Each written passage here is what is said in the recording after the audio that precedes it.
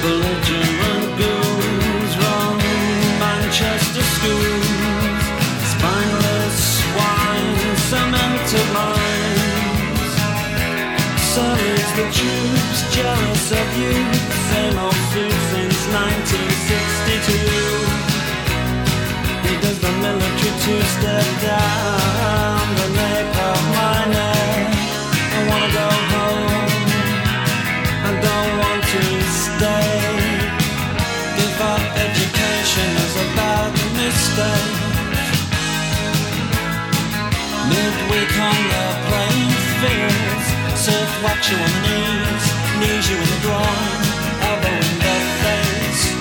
Bruises bigger than dinner plates. I wanna go home, I don't wanna stay.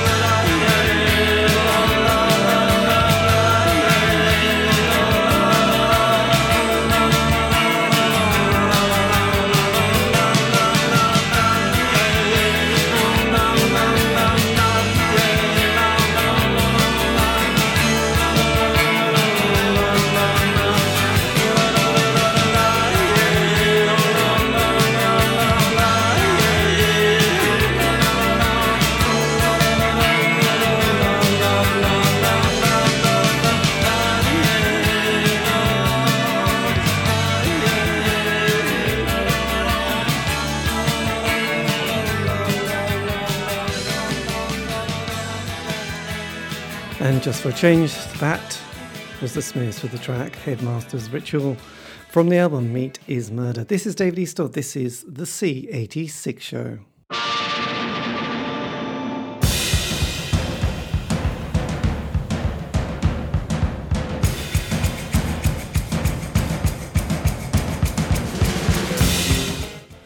Welcome once again to another thrilling ride of life, as I'll be bringing you songs you know, some you don't, and some you should. As always, playing the finest in indie pop. Well, this week isn't really indie pop, but it is another band from Manchester. This week it's going to be 808 Stay, because I caught up with Graham Massey a month or so ago to talk about love, life and poetry. Probably not, but somewhere in that region. So I've got that interview that I'll bring in about 3 or 4 easy to digest little segments throughout the show. But to kick it all off and to get the party rolling, this is your favourite of mine. This is Pacific State.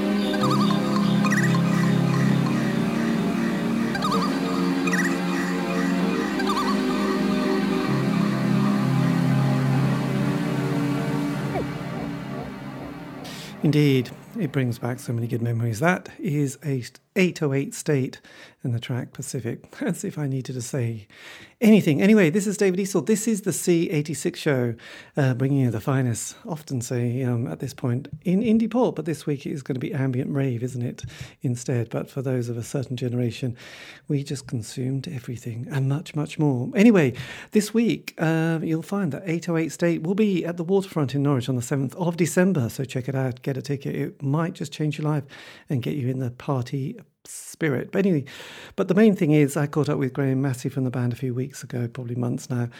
So I've got that interview that I'm going to play very soon. But before any of that interesting chat, I think we'll play another track by the band and then the first part. This is Cobra Bora.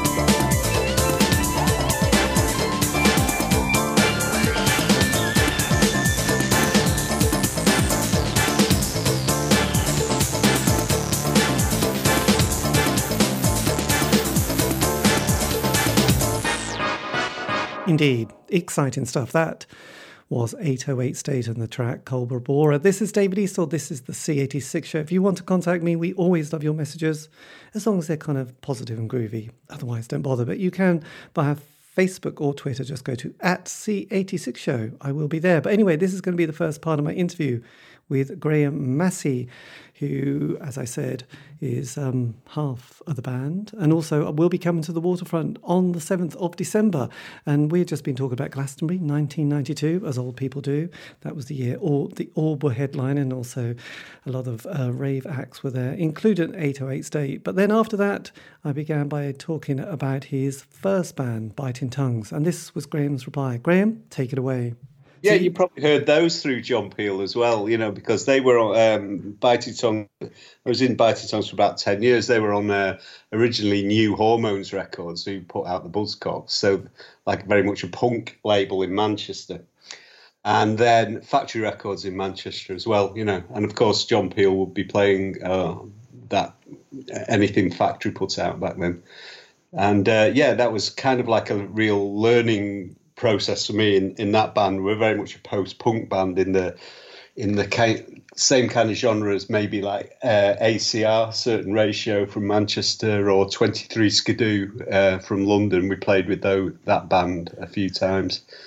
So it's part of that kind of punky jazz scene, you know, it's kind of squalling saxophones and, you know, music concrete meets spoken word, and you know it's quite an arty band and you know, when we formed 808 State, there's little bits of the sort of musical vocabulary from that band that came into 808 State, so it's not like a pure form of acid house that we were doing. We're always kind of messing with the edges of acid house, you know, and because the UK had this established electronic scene anyway, you know, through bands like Throbbing Gristle and Cabaret Voltaire, and bands like that were very much aware. Me and Martin, being a little bit old, were very aware of these kind of industrial bands from the UK, and they were a big influence on the way we made music.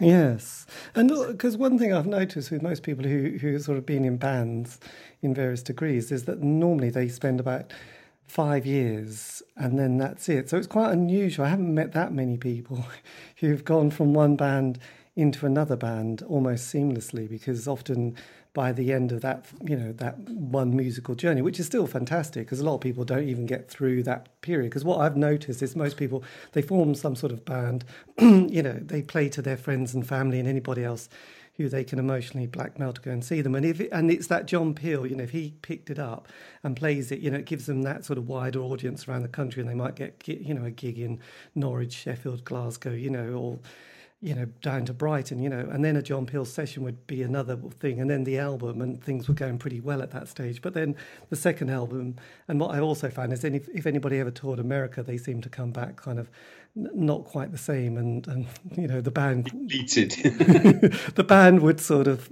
pretty well sort of be on its last legs by the post-American tour. So how did you manage to sort of, you know, spend 10 years in Biting Tongue and then go into 808 State? I don't really know. I think there's a certain breed of musicians that are lifers, and I think particularly in Manchester, I know a number of people who would not give up music, and music carries on despite the economic situation around it. You know, we didn't sort of get into music particularly to you know, for fame and fortune. No, it was a kind of calling that was, you know, growing up through the sort of Thatcher years of the 80s. It was like something that we did to kind of remain mentally healthy. Yes. Well, so, you know, it was kind of like we didn't have a lot else to do. It was a very social activity, and we were pretty obsessed with listening to music. You know, it's like music is almost a form of religion to me and quite a lot of the musicians in Manchester, you know, and I can't speak for it. I mean, it would seem the rest of the world, but we felt very colloquial and isolated back in Manchester during the 80s. You didn't have ambitions of getting out into the wider world. It wasn't until bands like New Order sort of demonstrated that you could both be colloquial and international. You know, they were a real inspiration. That they kind of stayed in Manchester. They didn't make it big and go to London.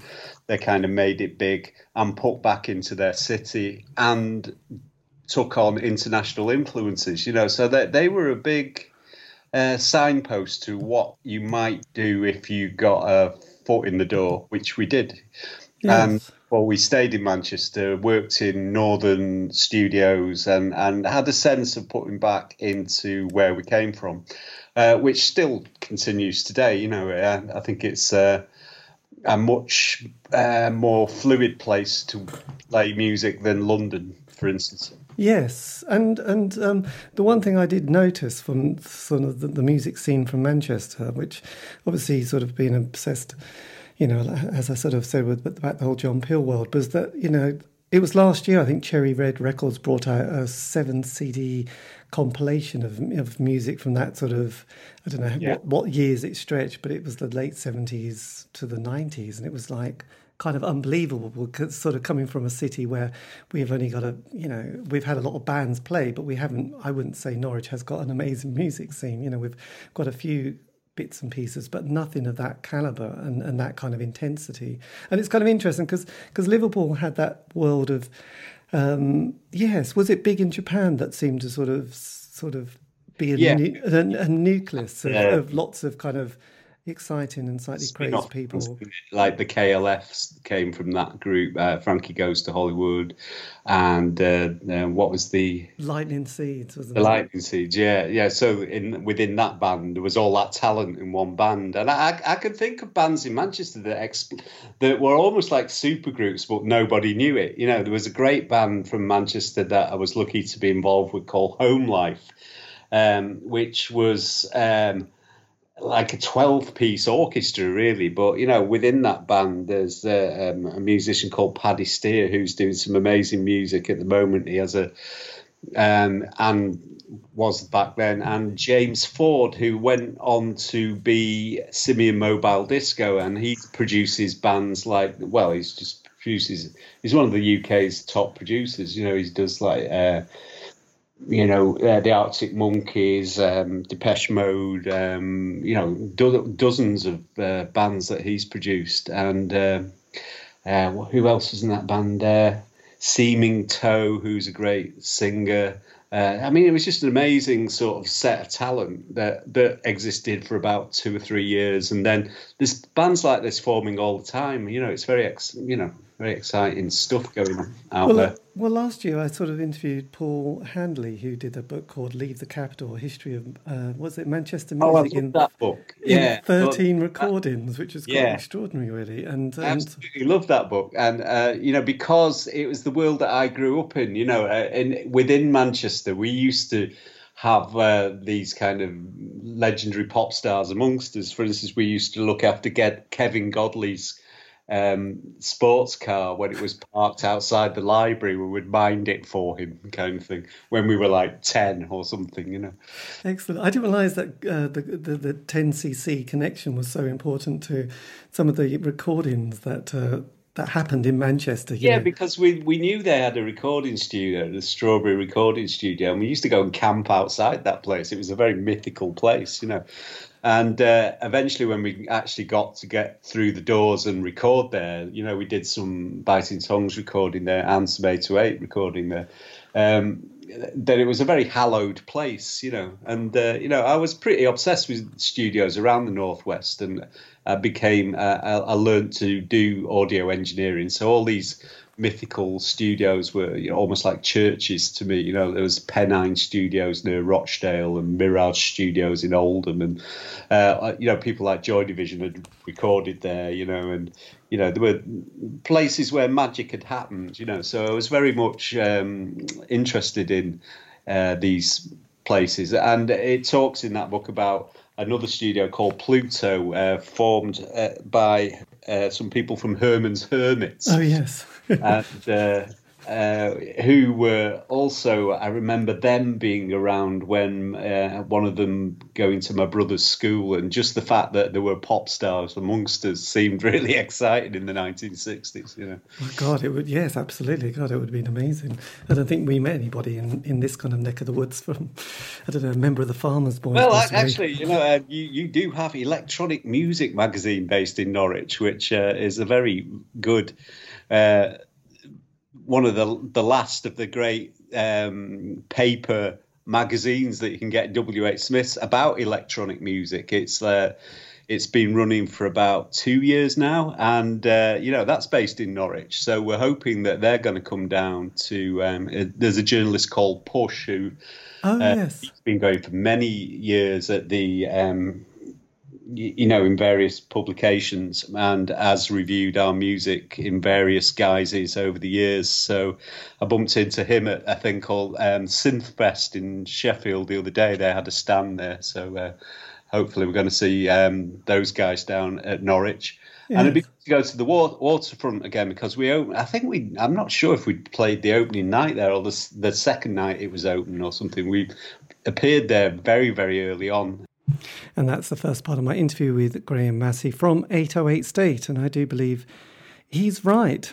They were the first band to open at the waterfront. There you go. It all makes sense. And also, we mentioned a book that came out last year by Paul Hanley titled Leave the Capital, A History of Manchester Music in 13 Recordings. And that came out on Right Publishing. And it's worth checking or tracking down because it's a fantastic read. Anyway, a little bit more music before the next part of the interview. This is Quark, or Mark.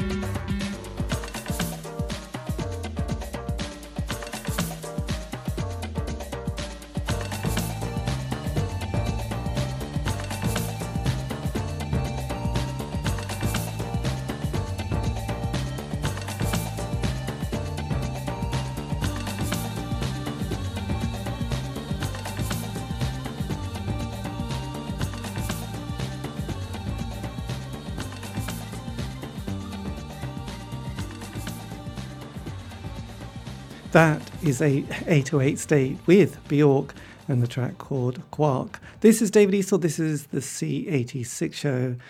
And as you gather, it's an 808 special because I caught up with Graham Massey from the band. And this is the second part of the interview where I was talking about the kind of general musical scene of this sort of late 80s and early 90s with all those classic people like Adamski, The Grid, The Orb, and also Guru Josh. What not to like. Anyway, this was his reply. Martin? No. Graham, take it away.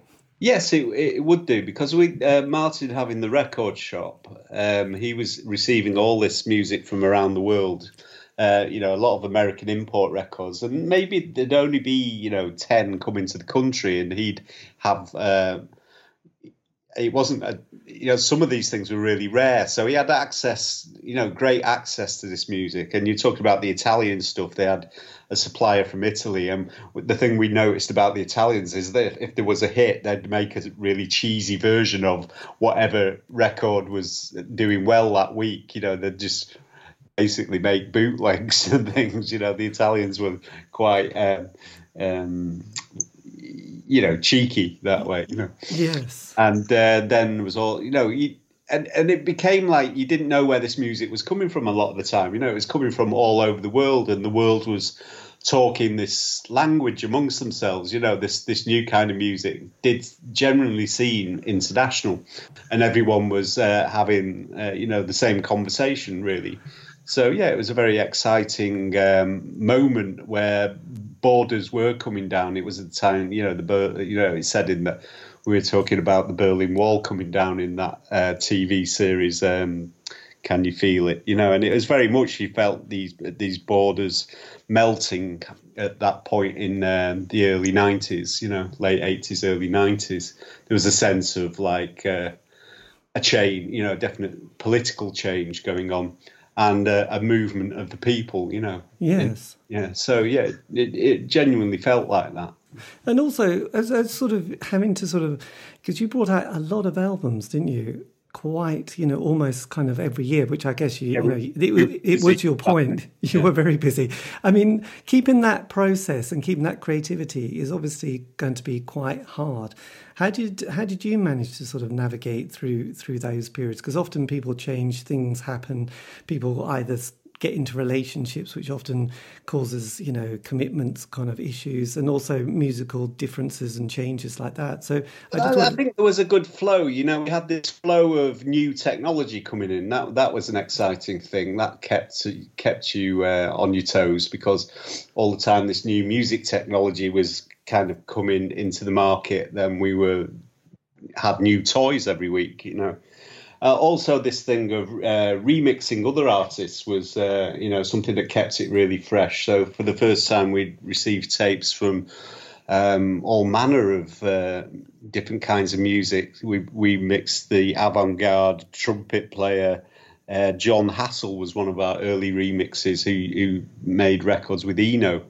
And then we might be remixing people like Quincy Jones, David Bowie got in touch for remixes. All kinds of music was coming in for remixing. So that kept everything fresh and broad. And then, we were off in side projects with things. I ended up working with Bjork, of course, which doing things like Army of Me, and that was early in the 90s. So there was always new projects on the go. There was a flow of possibilities coming in. Everybody wanted this new kind of dance sound, but nobody was an expert. So it was a time of possibilities. Yes, but indie singers with dance music was a new thing then. It's like a commonality now, but when we got Bjork on that XL album that we did, and Bernard Sumner, and worked with Ian McCulloch and people like that, it was uncommon for dance music acts to cross-generate like that. Yes, well, actually, one of those, I completely forgot about that, but when Madonna brought out that classic album that had been produced by William Orbit, God, I remembered that particular album. was probably one of her finest, and it was a bit of a surprise because it was a bit of a change of direction. Obviously, going to be a bit of experiment, but it was it Ray of Light? Yeah, and that that was kind of mid-90s, wasn't it? That's kind of. Was it? Yeah, I think it was. Yeah, it might have been. I can't. Yeah, it seems like a long time ago, but I can remember hearing it, and it was a different sound. But she had managed to just get in there. She, it's like great artists don't often copy; they just manage to get in there somewhere, don't they? Yeah. Well, I don't think anyone could not be affected by the huge change in the club scene. She'd come from the clubs, hadn't she? I remember that Vogue track being huge when we first went to New York, and that was like 89 or something. And, you heard that, and all the remixes from the New York DJs was, clubbing to her wasn't new. She was just sort of trying on. I think she just go through a British phase when working with William Orbit, and she worked with Nelly Hooper as well on Bedtime Stories, which was the one that preceded it. Yes, well, I think one of her first ever performances in the country was at the Hacienda, wasn't it? When she was. That's true. Yeah. Yes. So look, as you were sort of raving through the 90s, and we were all getting very excited with Britpop, and then sort of New Labour, and it was all going to be very exciting. Did the band come to a finish just at that kind of moment when everything was going to change politically? No. This is strange about it. We're doing this tour in November and December this year, and it's the 30th anniversary tour. And the thing is, we've not had a year when we've not done gigs. We've not had a year of rest really in the past 30 years. We have carried on, but some years it's just not been that visible. So if you go to 808state.com, there's a list of gigs there, and you'll see that every year we've continued. It's just that's the odd thing about taking it this long, with a timeline this long. People yes. come back and go like, "Oh, you're reforming." It's like, no, we never split up. We've had issues. We've had certain ups and downs, and people leaving, and like any family would. We are a family. And it's not just the musicians in the band; it's the tech, the crew and everyone that comes along with it, So yeah, there's a long story to it all, and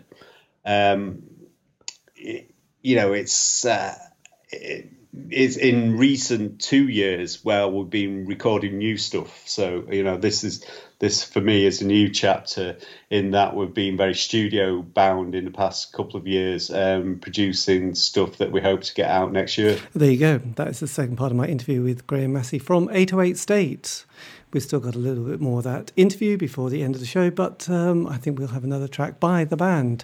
This is Kubrick. A backup system for a backup system for a backup system for the parachute system.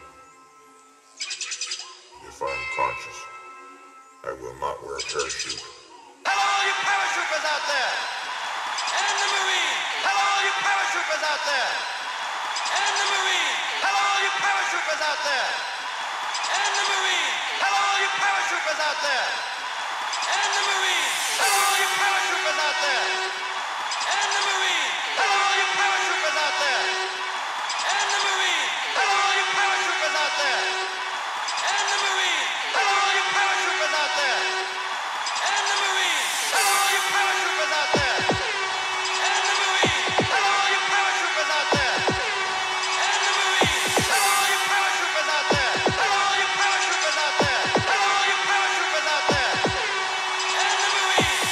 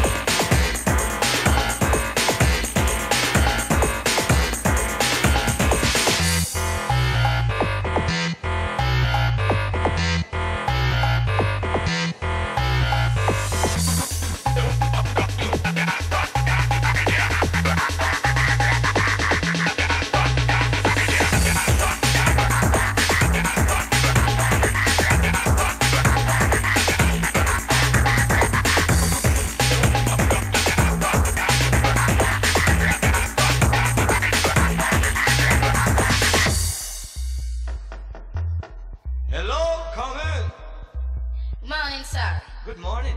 Are you the lady about the job? Yes, sir. Are you from the country? Anything wrong about country girl, sir? No, not a thing. Tell me something, by the way. You like music? Yes, please, sir. I just dig it. Here's a good one I just pick up downtown heavy. And that's the Monkey Mafia mix of Cubic. That was also 808 State, and as I said plenty of times, and I'm just getting old and repeating myself, they are going to be in Norwich on the 7th of December, a Friday night. What not to like? And also, as mentioned earlier, they were the first band to play at the Waterfront, I do believe. Anyway, David Eastaugh, the C86 show. This is going to be the third part of my interview with Graham Massey from The Outfit, where we were talking about their recording output, and this was Graham. Yeah, the thing with Outpost transmission is like we had decided to try something else after ZTT. You know, we ZTT had become kind of a different label. This is the thing with the evolution of record labels. You know, people that you joined with in the beginning have all left over the course of the years, and you don't really know anyone there, and they don't know why they've signed you and all that kind of thing. You know what I mean? The initial relationship has mutated. And we got in with a label called Circus Records, who convinced us to go with them, who immediately went bust on the release of our record, which put a massive dent in our trajectory. You know, so you have these ups and downs, and sometimes you can't control it all. You know. So. Yes, well, because that's the thing that I've kind of noticed with a lot of people is that. Navigating through the sort of the record label, the publishing, dealing with, different managers. And I've heard that one quite a few times where somebody gets signed to a label because they really like the person, and then they turn up and the person is just kind of being offered another job, which they can't refuse. I can tell you that's happened about 5 times with us, Yeah, so it's like, well, I'm really sorry. I really wanted to work with you. But Paul McCartney has just said, would you like to manage this part of my business? And it's like, Paul, you don't get asked that again, so I've got to leave, and the people who are going to take over have got no interest in this band anymore, so it's not going to be a good time for you guys, but I'm really terribly sorry. Yeah, all these backstories are not really interesting to the public, but they can really, take you under at times, and you've got to be grimly determined to be making music, because it's easy for them to, take the fun out of what you initially set out to do, and it's luckily with us it comes back. I think when you see us play live, you can see first we have this great back catalogue of music to choose from, but we also have this very pure connection with the music and a will to bring it alive, in a we're not knob twiddlers, we make this music very bloody. And when you were watching that documentary we mentioned, and you saw those kind of absolute kind of superstar DJs, in a stadium playing for 6 hours, did you think, God, that was I helped create that world? No, I don't think that. I just think that's I mean, it's amazing how much money those guys make, but it's just not what we're doing. And the sort of creative process is something completely different. My heroes are more people like Miles Davis and people like that who have led a creative life of like making something, then utterly destroying it and moving on to something else. I see us more in that kind of vein than just actually, doing that lowest common denominator thing. Maybe there's lots of people say, well, why don't you just make, commercial dance music? Well, A, it just I'd be bored within 3 seconds, and B, it's just sort of not what we set out to do in the first place, Yes. But it was more the fact that you were part of, creating that culture, which kind of has led there more than kind of than wanting to be that person, because obviously being that person, you have to be somebody quite different, which is probably not an easy place to be, as you kind of realise when some people, the tragic case of that guy killing himself. Yeah. I mean, it's the tough life, that DJ thing. It's the tough and lonely life. It's like they're out there, doing that thing. And we've been careful not to get caught up in that thing in a way. I mean, I'm talking primarily. This is me talking. You talk to maybe Andrew from the band, who's very much more of a DJ than I am. I haven't got that kind of DJ kind of head. I'm more of a sort of muso kind of head.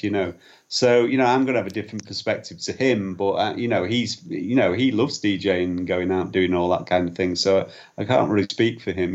But we are this hybrid.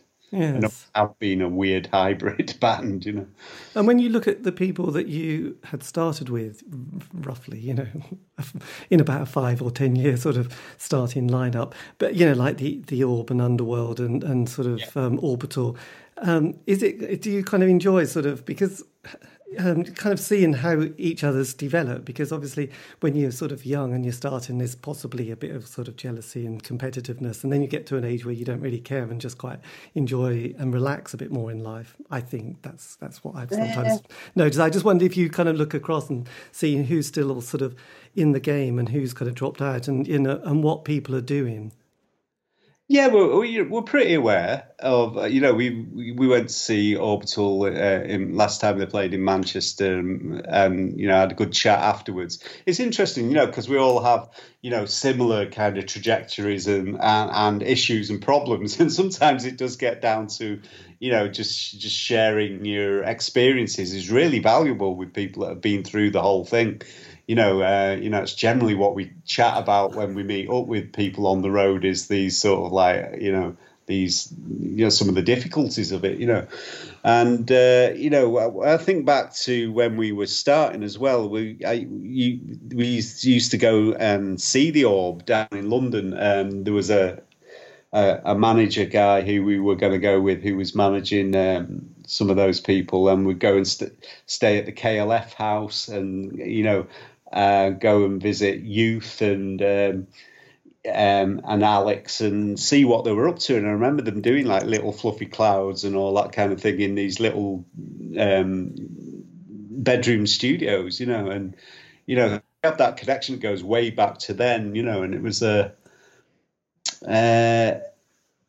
I know where they came from a similar place to where we came from, in terms of the British counterculture music that came from the 70s.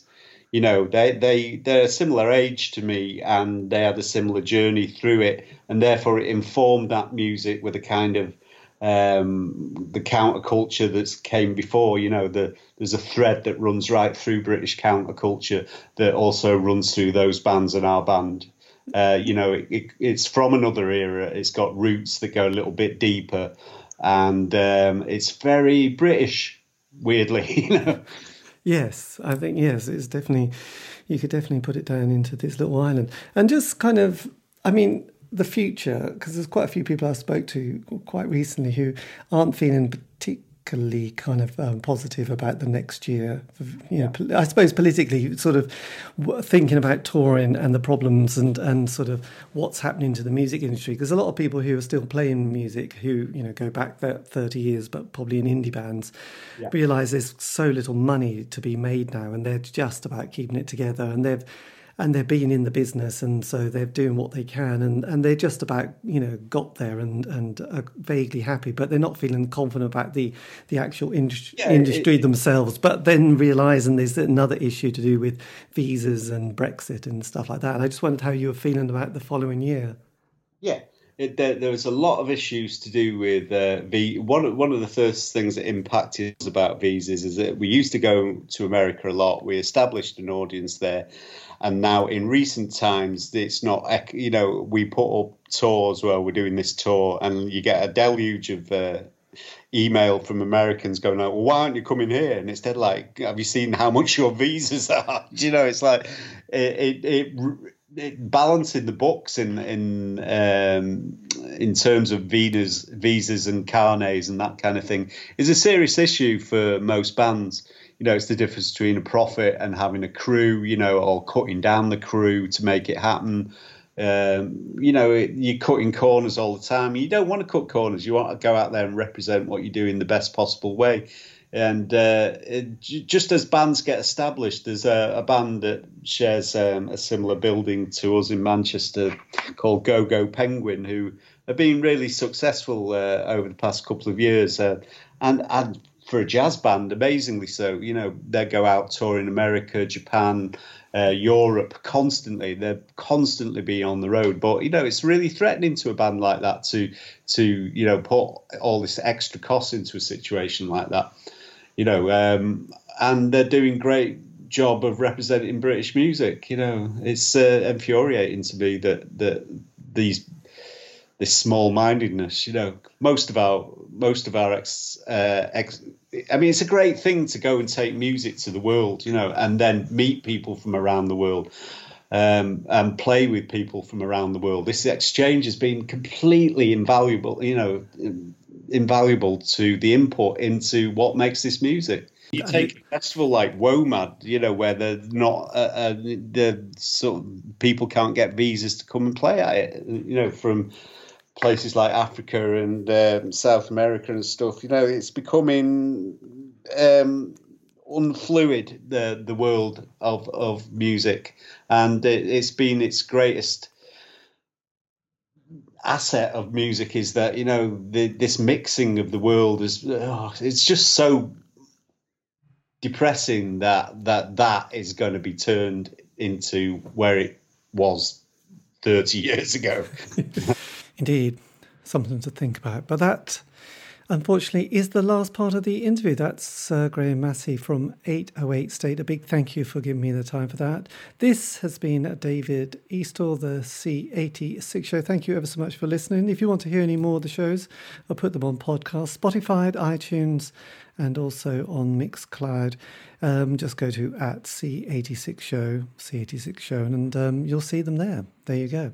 This is going to be another track by the band, and this is a new single. This is Temples. Have a great week.